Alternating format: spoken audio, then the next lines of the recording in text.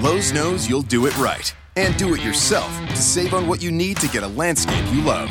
We do it right too, with everyday deals and more during our Memorial Day sale. Shop in store now and get 5 bags of premium mulch for just $10. Whatever project is next on your list, hurry into your local Lowe's and save. Do it right for less. Start with Lowe's. Valid in store only through 5/29 while supplies last. See store for details. U.S. only, excluding Alaska and Hawaii. It's Ryobi Days at the Home Depot. Buy a Ryobi One Plus 2-pack battery starter kit for just $99 and get one of over 20 select Ryobi One Plus tools up to an $84 value free. The One Plus system also fits over 125 other Ryobi tools. So now going cordless is almost endless. Buy the battery kit, get a free tool. Ryobi Days now at the Home Depot. More saving, more doing. Valid through June 19th. Limit 1 per customer while supplies last. See store for details. Time to take the next step with Looney Libis. Step 22, your first sale. So we've been talking about sales for weeks now, and we could go on for many, many more weeks talking about exactly how you organize your sales effort and sales team and whatnot. But let's just wrap up this topic in this last week talking about something that's really hard and really stressful, which is making your first sale. And for a really hard example, let's step back 100 and something years and talk about how on earth they sold the first telephone. It's 18-something. It's the 19th century. You're Alexander Graham Bell. You have invented this new thing called a telephone that's better than a telegraph, right, in every single way. But it's only better than a telegraph when there are a whole lot of phones out there, right? So one telephone has very little value. 2 telephones has a little bit of value. I can call the other phone. Right? 3 telephones has a little bit more value and so on. When we get to 100 telephones, well, probably if it's all in one city, and assuming like the rich people are buying the telephones, well, the rich people probably know the other rich people. And so they probably know someone who already has a telephone. And so that for the 101st person who buys in, there's actually some value there that can call 100 other people. Now, when you get to 1,000 people, right, maybe we're now in the middle class, and you probably actually know a bunch of people who have telephones. And you get to 10,000 and 100,000 telephones all in one city, well, that becomes easier and easier to sell because there's probably a lot of people you know. And by the time you get to 95% of all homes and all businesses having phones, well, then it's a totally different story. A lot of businesses that I come across either through my accelerator or school or just out in the real world, they have the same basic structure, which is they have an idea that at scale works great. But how do you get to scale? Okay, so again, let's go back to the first telephone. How on earth did Bell sell the first telephone? Well, the answer is he didn't. He sold the first 2 telephones. Well, in fact, it's a little more complicated than that because it turns out that Bell didn't sell any telephones. Bell sold the idea and the system of selling telephones to other companies who could then set up telephone networks. So Bell's first sale was to a company in, I think it was New Haven, Connecticut, that wanted to then sell telephones. But that really doesn't answer the question because that's just punting the problem down one more organization. So how did New England Telephone sell the first telephone? And the answer is they didn't. They sold the first 2. They found the owner of a factory who was rich enough to put a telephone in his house and a telephone in the factory. And now they had a sale. Now it was useful. And then they found a few more people like that. And eventually they got to the point where some of these people knew other people. Maybe one of those factories sold to another factory, or maybe one of the next customers wanted to buy stuff from one of those factories. And then the sales started to pile in. Then what happened was that the network effect took place. And this is a topic that came up weeks and weeks and weeks ago when we talked about sustainable competitive advantage.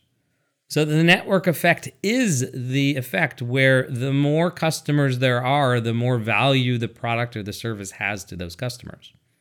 And it's not just telephones. We've seen this most recently with social networks. So when MySpace came out, it was nice, but it wasn't this giant hit because not everybody had a MySpace account. And then Facebook came along, and what Facebook did differently was that Facebook started in one specific school, and then 2, and then 10, and then 100. So the odds of someone joining Facebook knowing someone who was already on Facebook was really high. And so they built a network effect that was really, really quick. Some of the other network effects are hiding in there. They're a little more subtle, like Amazon. So Amazon is not just a retailer of everything. They're actually a platform that other retailers can use to sell to people who come to Amazon's website. And Amazon is empowering those companies by running their warehousing for them. So Amazon's really this giant system where customers want to go because you can buy everything. And more you got options on who you want to buy it from. And they compete against each other on price, a little bit on service, a little bit on shipping and so forth. And it builds upon itself to the point where it's now at full scale. Pretty much anything I can think of, I can buy at Amazon and it can be in my house tomorrow or the next day, depending on how much I want to pay for shipping. That, again, is the network effect. That said, most products don't have a network effect, right? The product or the service itself doesn't have this effect where the more customers that buy in, the more value it has to the customers, except that sales in general has a network effect.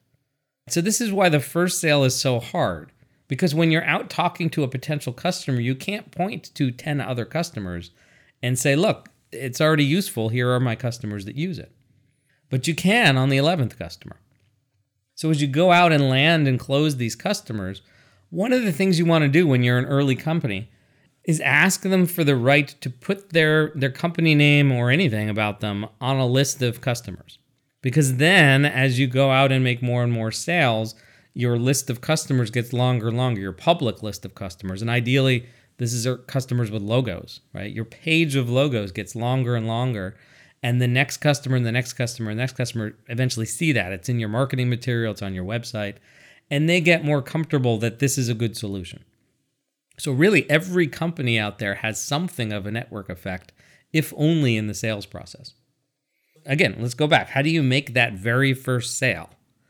Well, for the very, very, very first sale, that first customer that writes you a check, sometimes they don't write you the check. So sometimes the answer is you give it to them for free in exchange for them giving you feedback. Right? That used to be called a beta customer back in the software days. These days we would just call that a customer. All right? Sometimes it would just be a discount. If you're willing to take this product and give me some feedback right now, I will give you half off the list price. And you know what? Nobody knows what the list price is. You just make it up because no one's paid it yet. So half off, that sounds great. 75% off, 80% off, 90% off, it doesn't matter. If you have someone using your product or service and they're willing to publicly say their experience, but you publicly give you a quote about how much they like this product, that's worth a lot of money because that'll get you to the second customer and the third and the fourth and the fifth. And depending on how good their brand is. Right? So if you're talking to one of the Fortune 500 companies, you don't need to even charge them $1, right? You just want them to be on your list of customers in exchange for a quote, and that will get you more customers usually, right? If your product is good, right? If that quote is good, right? And if you have the product out there and it's not quite ready, you may not want to ask them to be a customer. You may ask them to just try it out and tell you if they like it. And, a few more tricks. You might want to just give it to them for a month or 3 months or 6 months or whatnot if you can. If it's a physical product, you can ask for it back. If it's an online service or a service in some other form, you can say, hey, I will do this service for you for the next 3, 4, 6, 12 months for free or for a discount. And then you got to buy after that if you like it.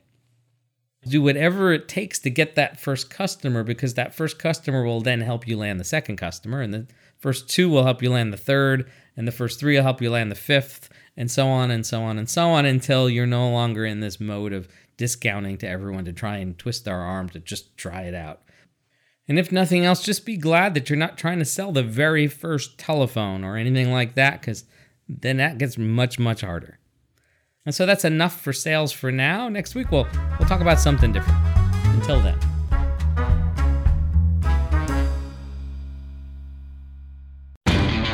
Lowe's knows you'll do it right and do it yourself to save on what you need to get a landscape you love. We do it right too, with everyday deals and more during our Memorial Day sale. Shop in store now and get 5 bags of premium mulch for just $10. Whatever project is next on your list, hurry into your local Lowe's and save. Do it right for less. Start with Lowe's. Valid in store only through 5/29 while supplies last. See store for details. U.S. only, excluding Alaska and Hawaii. There's a difference between do it yourself and do it for a living. At the Home Depot, we get that. And we're here to help pros get the job done with the products and brands you trust. Technology to keep your job on track. Job site delivery to save you time. And bulk pricing on over 4,000 items every day to save you money. When you've got a job, we're on the job.